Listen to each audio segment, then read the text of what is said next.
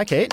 Hi, Daniel. Welcome to Hot and Bothered Episode 4. We're a podcast about the politics of climate change for the 99%, and we're hosted by Dissent Magazine. It's all true.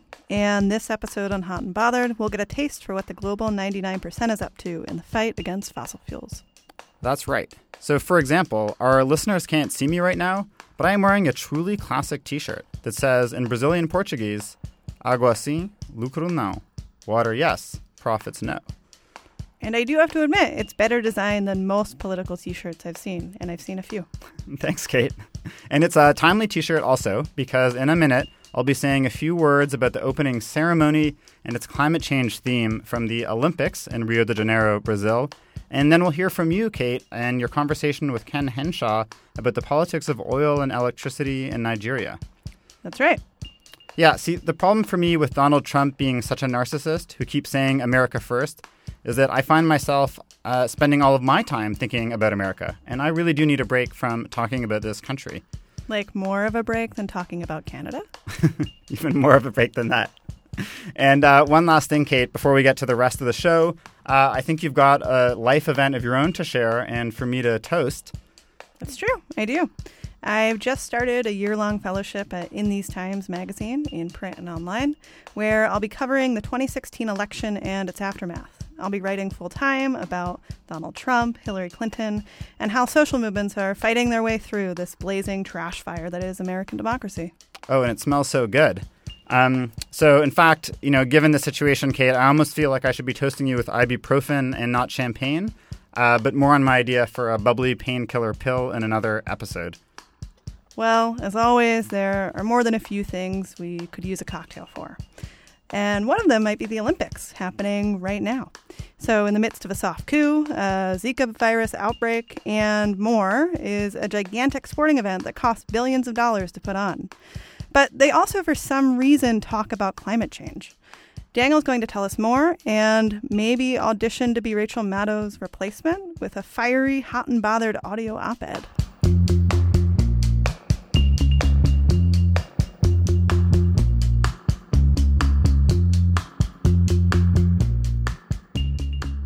The Rio de Janeiro Olympic Games opening ceremony was framed with a first subtle and then in-your-face call to climate action. The awkwardly didactic section at the end of the ceremony featured graphics of urban areas being inundated, disappearing glaciers, spiking temperatures, and all of it set to urgent, anxious, instrumental music. Is there a way out? Será que tem jeito? Then we saw a young black Brazilian teenager in sneakers and shorts and a backpack out on the main stage where he encountered a green sapling growing out of the ground, and he fell in love with it. And all of a sudden there was this kind of sprawling spoken word voiceover, with the green breaking through the asphalt, the green counterposed against the gray of the city. And we saw all these triumphant images of nature and forests and waters as the classical music really started to swell. It was the ultimate total cliché of the environment, represented as a landscape of purity, battling back against the gray, oppressive city. I sit down on the ground of the nation's capital at 5 p.m. and fondle with my fingers this precarious form. É feia. It's ugly, Mas é uma flor. but it's a flower.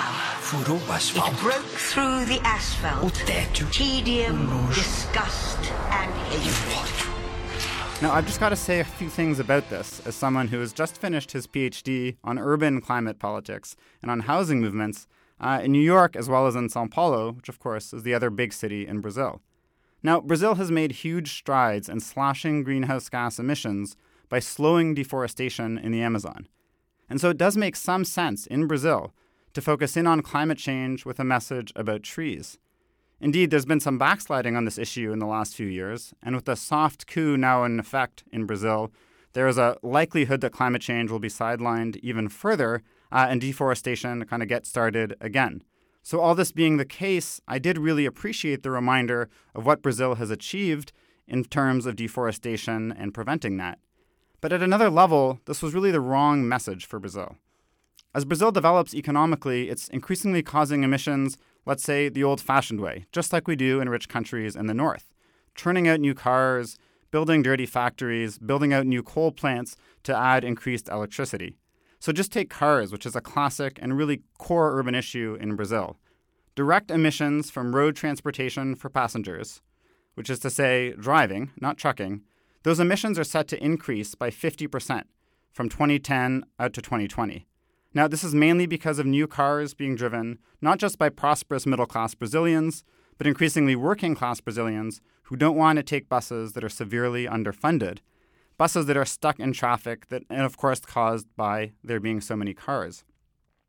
So São Paulo and Rio are pressing ahead with plans to extend bus routes, dedicated bus routes, and the subway, but the country is also still subsidizing car sales as a strategy for economic growth, and at the same time, again, way too little investment in mass transit infrastructure and other urban improvements.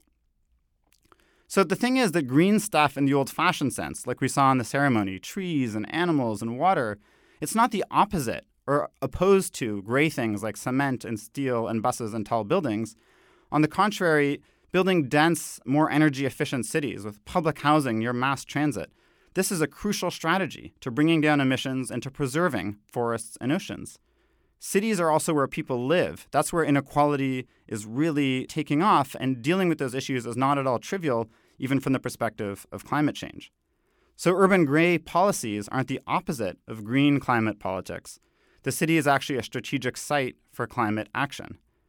Now, that would be a challenging but worthy topic for the kind of narrative and creative extravaganza that is an Olympic opening ceremony, especially one directed by Fernando Meirelles, whose movie City of God was all about the race and class politics of Rio's favelas. Of course, I'm not saying that for urban Brazilians or poor Brazilians or black Brazilians, air quality matters and traffic matters, but trees and forests don't. It's all important. The problem is that there's just this huge gap opening up now between a kind of canned, cliched, ultra-narrow symbolism of Mother Earth and of nature, and then the actual reality of climate politics. Gray urban justice issues aren't a sideshow. I would argue that they belong actually on center stage. Yeah, there's always going to be a gap between the simplified image and the politics. But at what point does the gap grow so big that it's not just annoying, but also counterproductive? That's the question that's got me hot and bothered this month.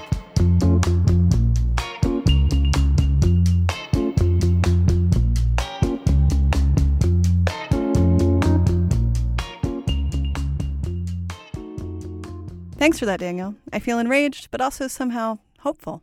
I think I know what you mean. Next up, I'm talking with Ken Henshaw. Ken is the Senior Programs Manager at Social Action, which is based in Port Harcourt, Nigeria. Ken's work with Social Action sits at the juncture of two things near and dear to the hearts of Hot and Bothered listeners. On the one hand, he's working with communities that are fighting back against fossil fuel companies' rampant environmental and human rights abuses in the Niger Delta, and that's also an area that's been hit hard by the climate impacts being fueled by oil and gas companies. And on another related front, I understand that Ken is also involved in efforts to stop the privatization of the country's electric utilities and for democratically owned renewables. Now, Kate, could you give us a little more context for what's happening there before we meet Ken? Sure. So over half of Nigerians lack access to electricity, and many are left to generate their own power. That, of course, depends on what kinds of funds you have available and where you happen to live. To make matters worse, the Nigerian government has been opening the door to privatize the country's energy, leaving decisions on how much power costs to shareholders with a profit motive. Privatization has led to higher prices, blackouts, job loss, and union busting, all backed by governments like the UK's, which has supported the privatization process to the tune of some £140 million. Neoliberalism really knows no bounds. It sure doesn't. So to find out more, let's talk to Ken Henshaw. Ken, thanks so much for joining us on Hot and Bothered. So first off, just wanted to see if you could give us a sense for what the role of the fossil fuel industry is in Nigeria and in the Niger River Delta specifically. Oh, well, of course, you know that Nigeria is one of the richest exporters, the largest exporters of crude oil in the world. A couple of years ago, we were sixth place on the table of crude oil exporters globally, and that puts us, right there on the map. And about 90% of the revenues, federal revenues of Nigeria, depend on export of crude oil. And the oil companies play a very major role. I mean, we've got BP and the rest of them drilling actively in Nigeria in a joint venture partnership with the federal government of Nigeria. We've got all the major oil company players there. So, yeah, fossil fuel plays a very great part in Nigeria's political life, social life, cultural life. Everything is tied to fossil fuel. It's the main economic earner. And that is why whenever any argument comes up around issues of weaning ourselves from dependence on fossil fuel, it's always very problematic, because it's inconceivable for the ruling elite in Nigeria to even think about beginning to dissociate the Nigerian state, the Nigerian economy, from fossil fuel dependence, crude oil dependence. It's unthinkable for them. But I must also mention that despite the fact that Nigeria is on the map of crude oil exporters globally, the people in the country remain continuously poor. In fact, the more fossil fuel we extract and sell in the global market, it seems the more Nigerians get poorer for it. Recently, a report released indicates that Nigerians are among the poorest people in the globe. Out of 170 million Nigerians, about 70% live below the poverty line. Now, the poverty line is people who live below about $1 daily. So we have got 70% of 170 million people living on less than $1 a day, making the country one of the poorest in the world. So you have got, on the one hand, a country that is rich in fossil fuel extraction and sales, but its population is one of the poorest in the world. And to the best of our knowledge, the fossil fuel industry has not provided any tangible benefits for the majority of the Nigerian people. So who's benefiting from fossil fuel extraction in Nigeria then? Who's getting the money from all of this extraction that's happening? Fossil fuel extraction has helped the Nigerian state, if we could call it a help, has created an elite of stupendously rich characters. A few very, very rich billionaires in Nigeria, has made politicians exceptionally rich, has made members of the legislature very rich, has made politicians very, very rich. And these have been the major gainers from Nigeria's oil extraction. On the other hand, it has made the oil companies very, very, very rich. Within the framework of the Nigerian societies, people who work in the oil industry, especially the expatriates, are considered, the richest. They are the creme de la creme, the finest, the richest of the society. So the oil industry has made politicians, corrupt politicians, I must add, very rich, and has also made the oil companies very, very rich, because they derive, due to the joint venture partnership they have with the Nigerian state, they derive so much, profits from oil extraction and sales in Nigeria, and they have been the highest earners.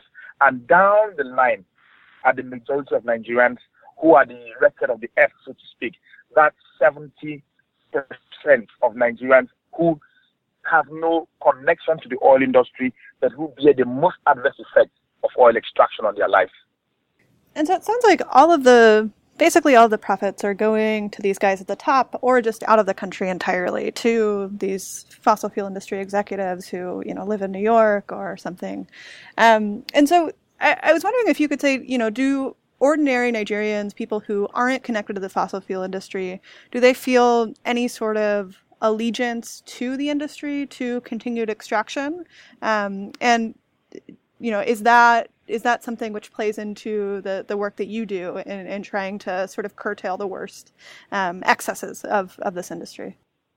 Well, if I get your question right, and I'm responding to it now, the majority of Nigerians, right, like I said earlier, get no benefit from the fossil fuel industry. Mm-hmm. The majority of them are indifferent. Mm-hmm. They're indifferent, whether they exist or not. They are basically indifferent. But in a few instances, especially in those communities where oil is actually extracted, and you will recall that the oil in Nigeria is principally extracted from onshore and offshore fields located in the Niger Delta of Nigeria, which is about 9 states out of 36 states. So all the oil comes from one region. And these people, the people who reside in this region, are the most adversely affected. Not only do they suffer, do they get no benefit from the oil industry whatsoever, but they also suffer certain levels of deprivation from the oil industry. For instance, the pollution that attends oil activities. And I must say that oil extraction in Nigeria happens in its most crude form, where where gas flaring is still very routine, where oil spills happen on a daily basis, where the soils and waters get terribly polluted. So people who live in this region have gone past the age of indifference to oil extraction. They have waged severally. They have waged different battles. For them, they want to see an end to oil extraction. For them, their argument is you need to leave the fossil fuel in the ground. And one such ethnic nationality that has felt this kind of drive is the Ogoni Nation in Nigeria. You will recall that in the 90s, the Ogoni people formed an organization called MOSOP, Movement for the Survival of Ogoni People, where they basically demanded a better deal from the Nigerian state from the oil that's extracted from the environment. That movement was met with very, very serious, very, very serious resistance by the Nigerian state, in collaboration, of course, with Shell. I mean, there's evidence that it was in collaboration with Shell. 9 Ogonis, including Ken Saro-Wiwa, was killed. But the reality is that the argument which the people of Ogoni presented back in those days still stands today. Oil has not been extracted from Ogoni land since the 90s up to now. They have stopped the oil industry from operating in that territory till now because they have come to the conclusion that it is not worth it. And their argument is resounding very strongly all around the Delta, and it is the argument to leave the oil in the ground. Leave the oil in the ground, because the instant the oil leaves the ground and comes out, it brings nothing but poverty, death, and misery. And the people are tired of that. Right, and I'm wondering too if you could talk about the work that you're doing now, which seems to fall on a couple different lines. So one is, of course, against the fossil fuel industry itself, but another is against this privatization of the country's utilities and fighting for energy democracy. So I'm wondering, what do you see as the balance here between both fighting the sort of worst excesses of the fossil fuel industry, but also sort of building up real alternatives to, give people power and be able to turn on their lights, et cetera? Well, we are in terms of our struggle. First, around the fossil fuel industry, it's on very many fronts, right? Because the problems with the fossil fuel industry poses is on very many fronts, right? We battle the fossil fuel industry on account of the fact that they are contributing very dangerously to environmental pollution, including global warming. Do not forget that Nigeria still flares gas, and Niger Delta is the single most intense site of greenhouse emissions on Earth. The single most intense location of greenhouse emissions, because, if you're flying into the city, I live in Port Harcourt in the night, all you see are flares here and there. From the sky, you see gas flares everywhere. Gas is not being flared because there's no technology to do better, but because of the kind of disdain the oil industry, the oil companies have towards the people who live in that region, without care for the safety, the life, the well-being of the people. They simply just, keep flaring gas, right? So we battle them on issues like gas flaring, and of course also, wherever the oil companies go, they live in their thread, misery, death, poverty, and all that, right? We battle them where they basically sack whole communities in order to continue extraction, where they pollute the water of the people, where they pollute their air and all that. So we battle them on those fronts. Then again, like I said, the Nigerian government is so terribly addicted to fossil energy, so terribly addicted to it, that it does not see the possibility of generating power for 170 million people, power for industry and industrialization without the fossil fuel industry. And so if you look at the Nigeria's what they call the roadmap, the power roadmap, the roadmap to sustainable power in Nigeria, you see it reoccurring over and over again that a large chunk of expected generation is going to be secured through fossil fuel, either gas or diesel, And we're simply saying no, that we need to move away from this age of dependence on fossil fuel, on dirty energy, to an age of cleaner energy, more renewable energy that is sustainable and not fossil fuel that is time bound, that will finish at some point. We need to look for energy that is cleaner, and we need to manage and own this energy in a way that it is democratic, that every single citizen has got access to energy. So we look at energy from the point of view of a right, that citizens have got a right to power. They have got a right to energy that is clean, that is affordable. currently in Nigeria, the energy we get mostly comes from hydro dam, water hydro dam. And this energy has been so terribly privatized. In fact, we cannot technically call that privatization. The government simply sold all power assets in the country to its friends and its cronies. People who have no experience in the power sector whatsoever sold the power assets to them.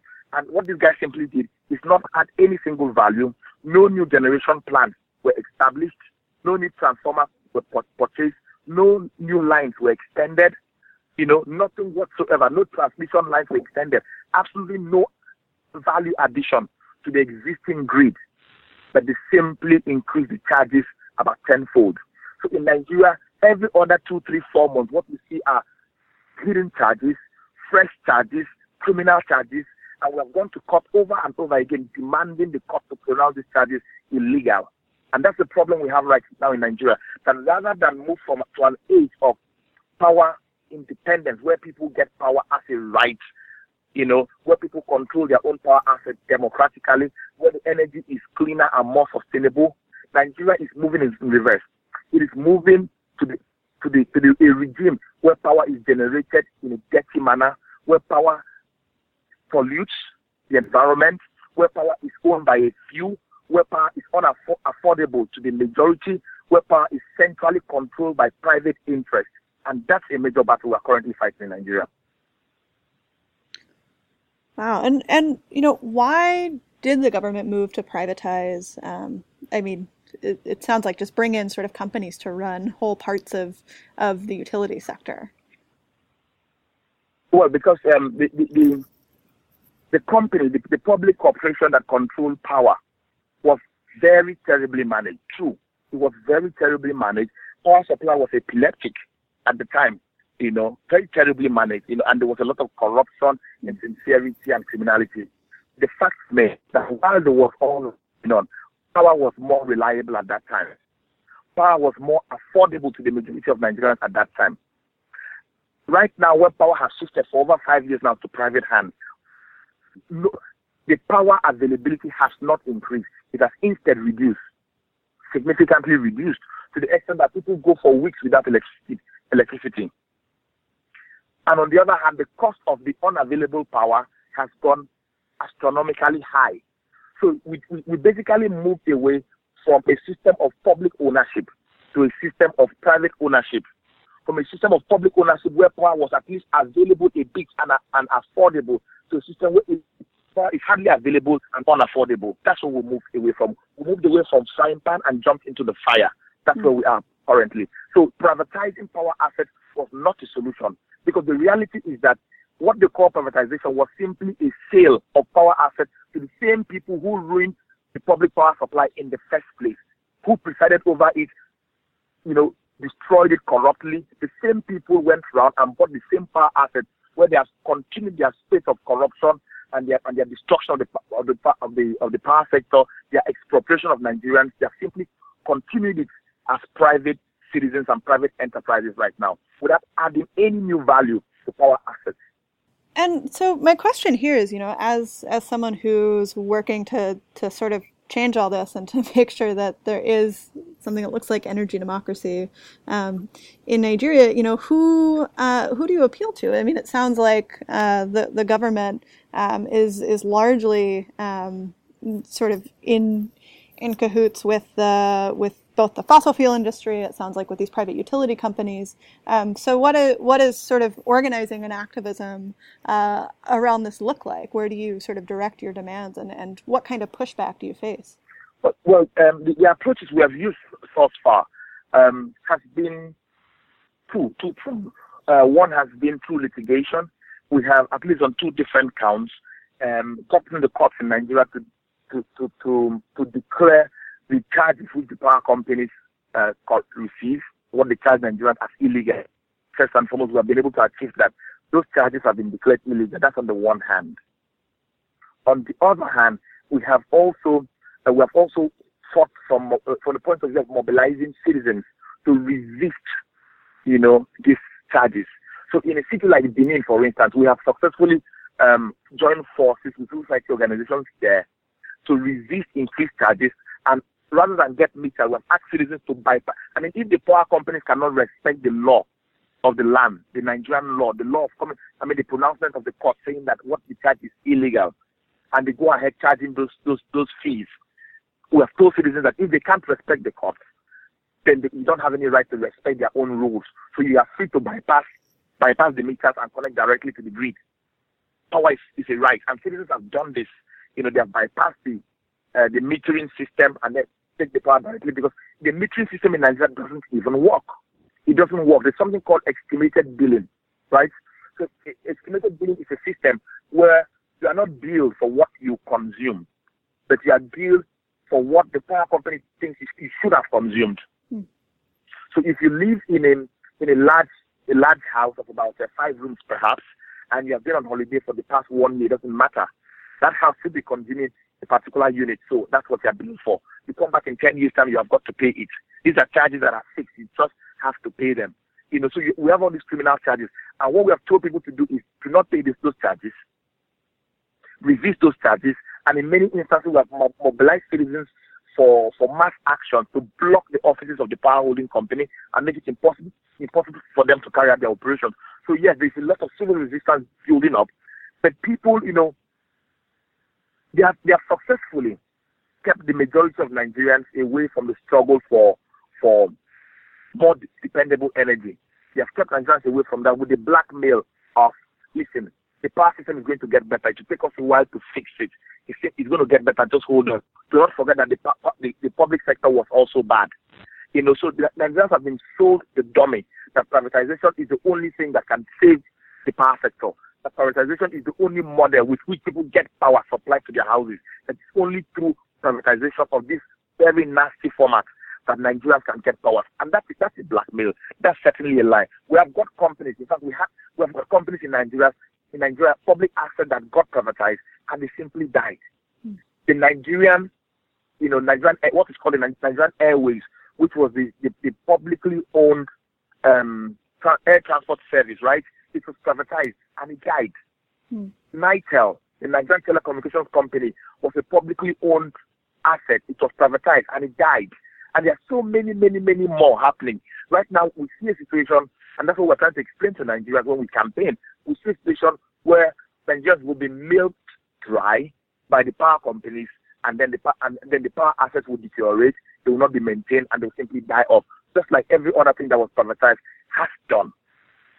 We have no problem with other players coming into the field, with other companies coming in to provide electricity if they can.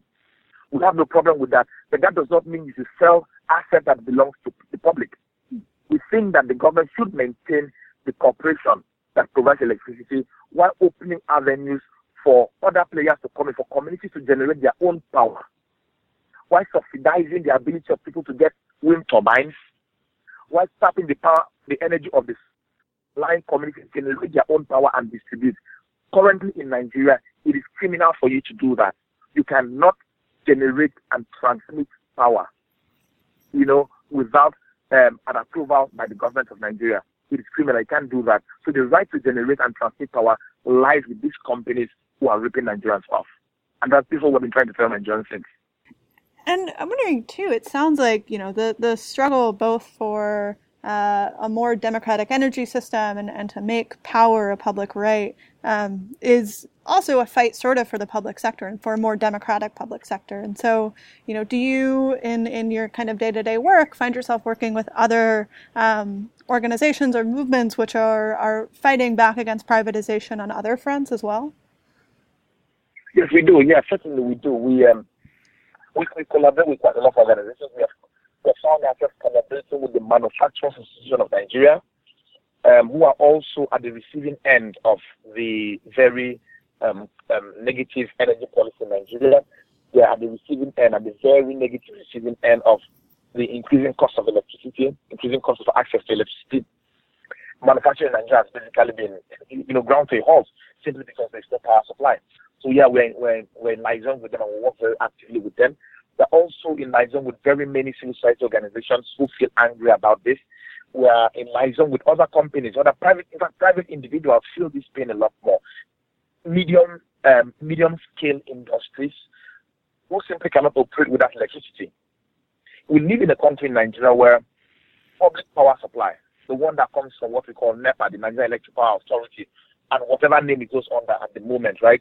We live in a country where public power is considered the backup when it comes. Your real power supply is your generator, your electrical generator that runs on gasoline. That's humongous, noisy, and very dirty stuff. Very expensive. And of course, Nigeria recently doubled the price of gasoline, making it even more expensive to generate power privately. So we collaborate a lot with citizens and these organizations and manufacturers association and all that, who are equally angry at what's happening in the power sector, in the energy sector in Nigeria, but they have not quite come round to understanding that energy democracy is the way to go. It's where the world is moving, and that clean energy is where the world is moving. They are at the point where they do not care what kind of energy it is, whether it is clean or dirty, as long as it's energy. They are at the point where they don't care how the energy is managed, whether it is centrally managed or through private corporations. They do not really care. All they want to do is turn off the switch, and have power supply to their homes, which currently does not exist. But we know that if you settle that problem of power availability that is dirty, you will still have to fight that cause in the next 10, 15 years. So why don't we all put everything and fight it together for a more just energy system which is clean, which is democratically owned, and which is affordable for the majority of citizens? And that's the agenda we've been trying to, mobilize our eyes on in Nigeria. And where do trade unions fit into all of this? I was reading a report on this privatization, and it said that the companies who are now taking over power lines have also been sort of busting unions and trying to keep unionized workers out. So do you also work with trade unions, and kind of where do they play into this whole constellation? Well, we have had to work with trade unions in the past. When we started the struggle around energy democracy a couple of years, specifically work with energy workers union, especially those that were laid off. But the reality is that the labor unions in Nigeria they are relatively weak. They are not known to have fought for the cause of their members. When these private individuals bought up power assets, one of their first actions was to lay off staffs.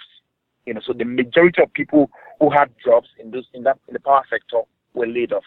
And the idea was lay off as many of these people as possible, and recruit new people on what they call a contract basis. Now, you employ people on a contract basis when you need to cut their salaries to half, when you need to deny them any other kind of benefit which comes with job security, like any kind of insurance policy, any kind of pension, any kind of leave allowance and all that, right? So you have to say that you casualize them, to make them casual staff who work on basically a temporary basis, who can be sacked without any qualms, and who are not allowed to unionize because they are contract staff.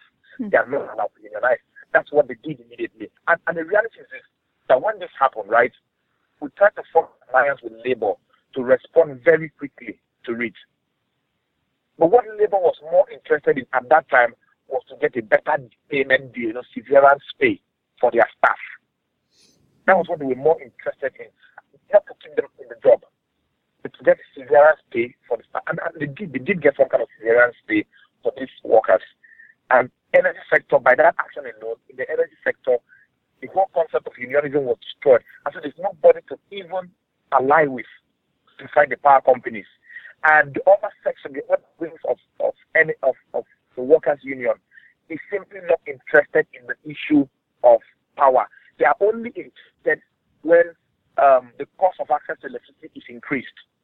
They know that it affects them directly, then they can start campaigning.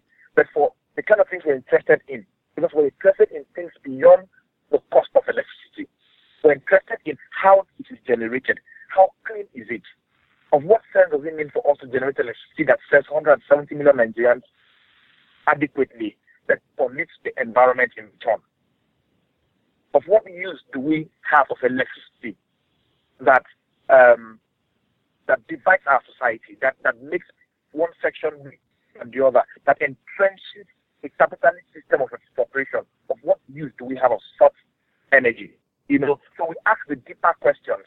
And the reality is that the workers' union in Nigeria are not asking those tough, deep-rooted, fundamental questions. They are more interested currently in the bread and butter issues. That leads me to my next question, which is that at the same time that specifically the Niger River Delta is this intensely carbon-emitting area, it's also an area that's been impacted by climate change itself and the sort of stages of that. And so, is there a point at which climate change does, or has it already sort of become a bread and butter issue for folks? I mean, for trade unions, but also just for ordinary people? Well, yeah, of course, the Niger Delta in Nigeria and the northeast, the northern region of Nigeria, has been the most, have experienced climate change firsthand, the effects of global warming firsthand. In 2012, there was a massive flooding in Nigeria, massive flood, and sea levels rose to something close to 20 feet, about 20 feet or thereabout. Whole communities were submerged in water. An entire farming season was eroded and all that. Even though the international agencies and emergency response agencies stepped in to provide some kind of humanitarian aid, it would have been a catastrophe. It would have led to famine, basically. An entire farming season disappeared in 3 weeks of flooding. And this was a clear in monitoring that flood disaster in 2012, I went to the field and I saw firsthand what had happened. And I spoke to an octogenarian, a man who was above 80, and he said in his lifetime he had lived in this community his entire life, and he had never seen flood disaster that high. He had never seen anything like that in his entire existence. He hadn't seen it before. In 80 years, there hadn't been any such disaster.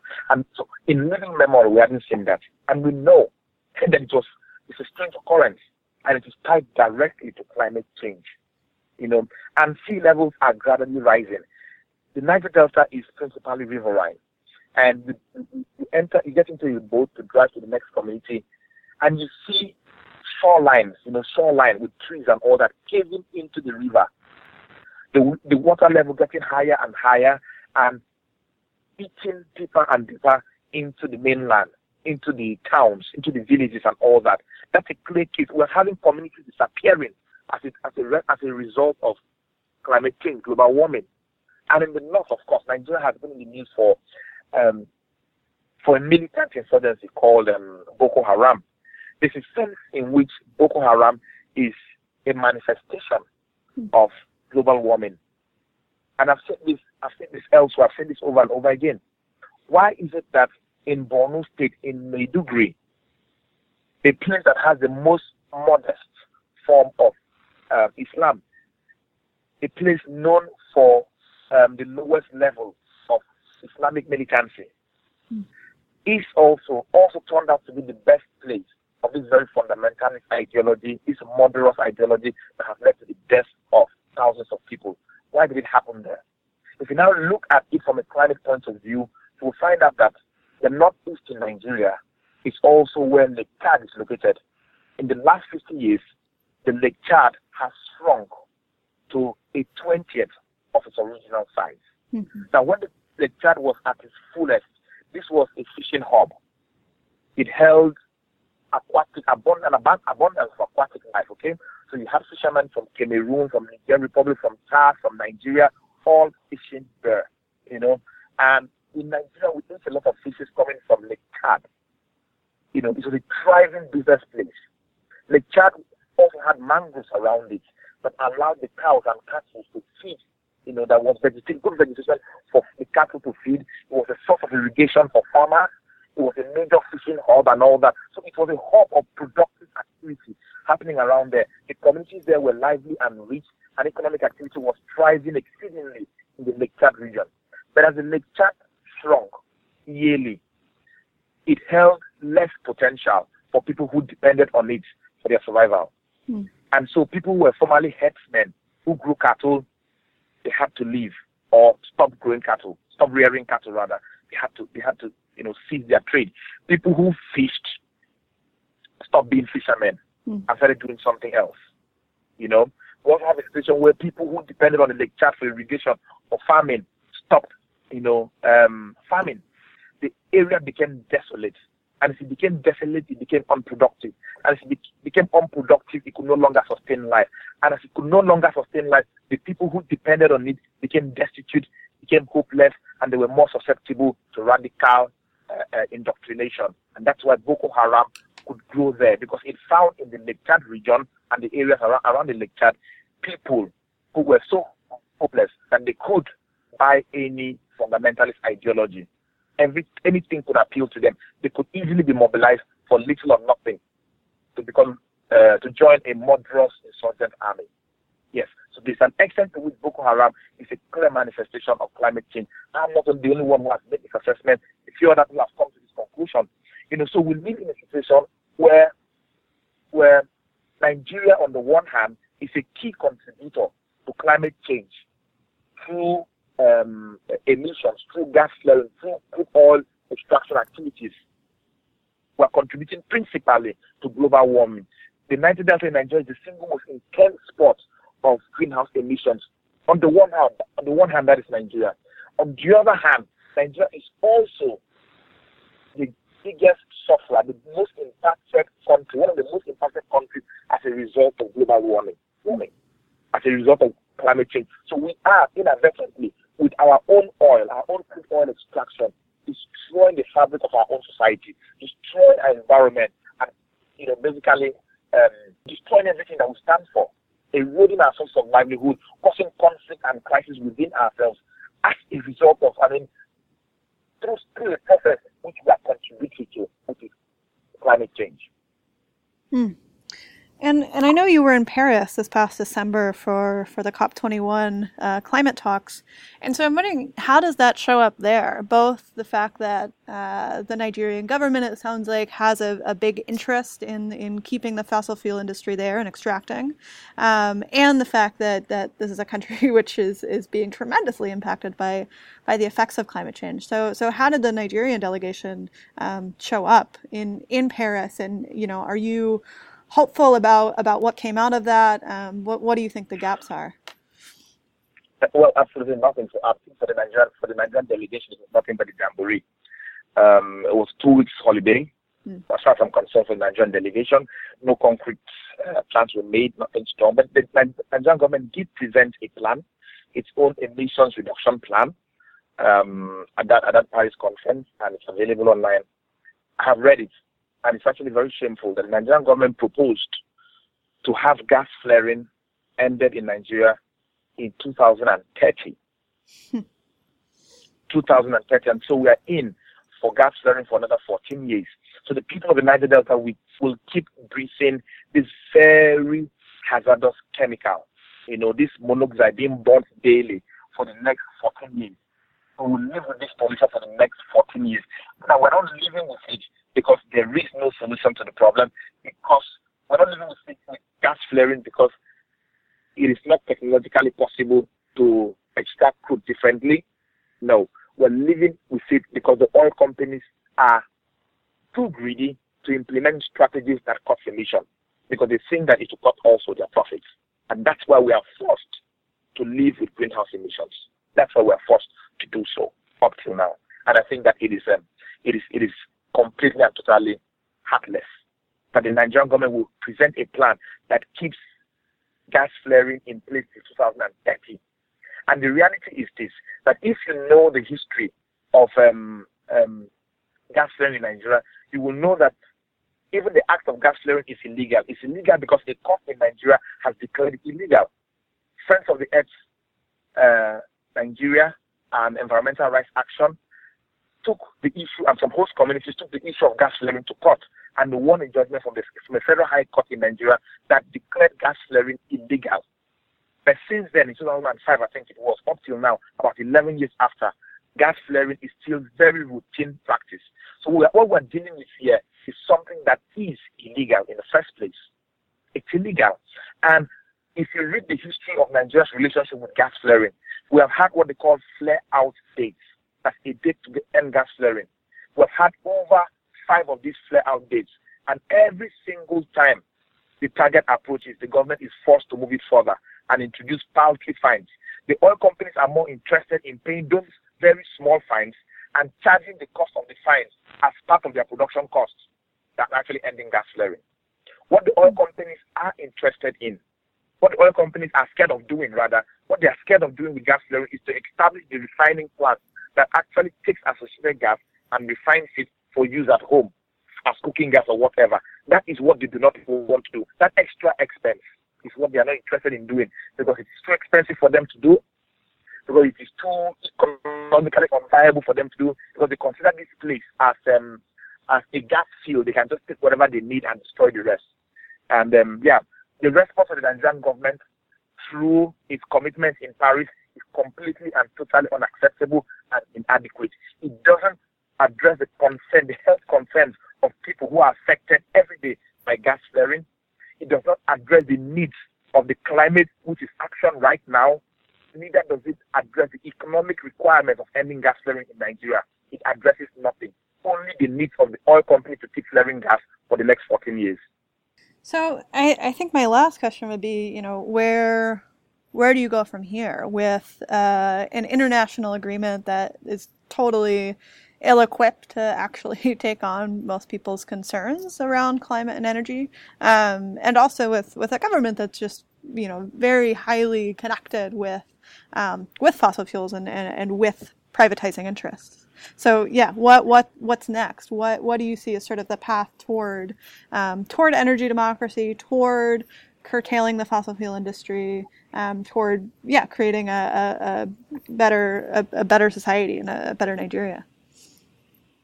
Well, I'll start with what's probably the oil industry in Nigeria. I think more and more Nigerians are becoming aware. They are becoming more aware of their rights within the framework of oil extraction. And Nigerians are making it more expensive for oil extraction to happen, more expensive, more environmentally expensive, to the extent that, of course, you know about the UNEP report, the United Nations Environment Program, on Ogoni land that declared that area was an environmental disaster zone. And it should take nothing less than $1 billion, and a period of about 25 to 30 years to get that mess cleaned up. That cleanup has actually, started theoretically. The process to get it started has started. And it will cost $1 billion, which Shell will need to pay a huge chunk of. And more communities in the Delta are becoming conscious of this, that the mess which these companies made is coming back to haunt them. Benzene, the cancer-causing agent, was discovered in the water people in Ogoni land drink, 900 times above safe levels. 900 times. Benzene is a chemical that causes cancer. This is not me saying it. This is not Ken Henshaw saying it. This is not a doctor in Nigeria. This is the United Nations Environment Program saying it. That's what they found. I was in a place called Nsisi Oken Ogale, which was the location where this benzene was found in 2011. And I got somebody to turn on a tap for me. And he did. And you could smell the strong stench of gasoline coming out of people's tap. It's very strong stench of gasoline coming. And when you read about these things, it's different from when you actually see it and you smell the stench of gasoline coming up. And people have lived in this polluted place. People have drank this polluted water continuously for a decade at least. So other communities in Nigeria are becoming aware of just how devastated the region has become. Just how much their lives have been cut short. Things are beginning to make sense to the people right now. You drive into a community like Bodo in the Niger Delta, and what you see are what we call burial posters, okay? Which are posters showing the death, obituary announcements on the wall, pasted on the wall. And you hardly see anybody up to the age of 50, 60. Between 18 and 40, they're all dying. Unknown causes. It's beginning to make sense. The causes are becoming clear. We now know that their death is related clearly, directly, to fossil fuel extraction and the pollution it leaves in its trail. What we have paid for in the Niger Delta on account of oil extraction is becoming very clear to everyone in Niger Delta now. And so it's going to become more expensive for the oil companies to carry on their business here.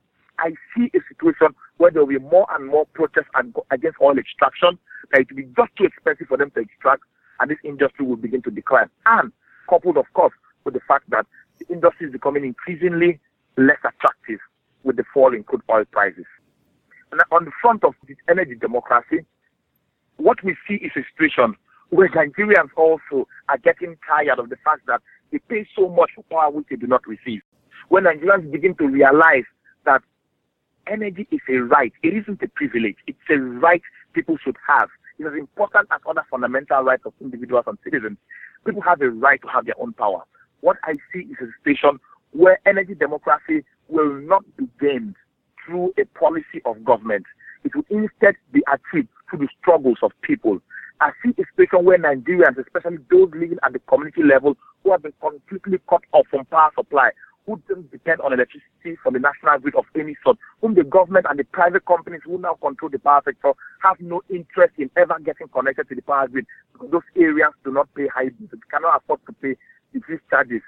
I see a situation where those people will begin to create energy collectives by themselves, start generating and distributing their own electricity for their own benefit. And I see a situation where that kind of move will begin to spread even to the cities. And while the big energy companies remain with their expensive energy, people will form clusters and cooperatives, generating their own power and managing it in a very democratic way. I see a situation where the Nigerian nation will go greener, will go more renewable, and will certainly go more cleaner. And I see a situation where the country will progress along those lines. I think that's a really good note to end on. Thanks for coming on the show. Thank you so much. Thank you. I'm grateful.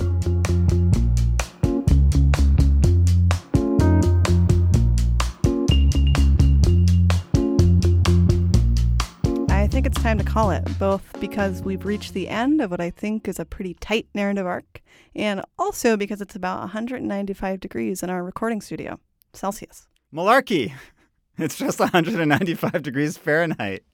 So next episode, I'll be speaking with activists on both coasts about race, housing, and climate change. No tree planting on the agenda for that one. And in the meantime, please tweet us your questions, complaints, concerns, comparisons of Daniel to Joe Biden to #HotBotheredClimate.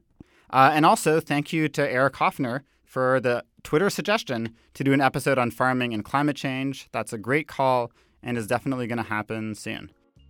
And in the meantime, stay hot. And stay bothered.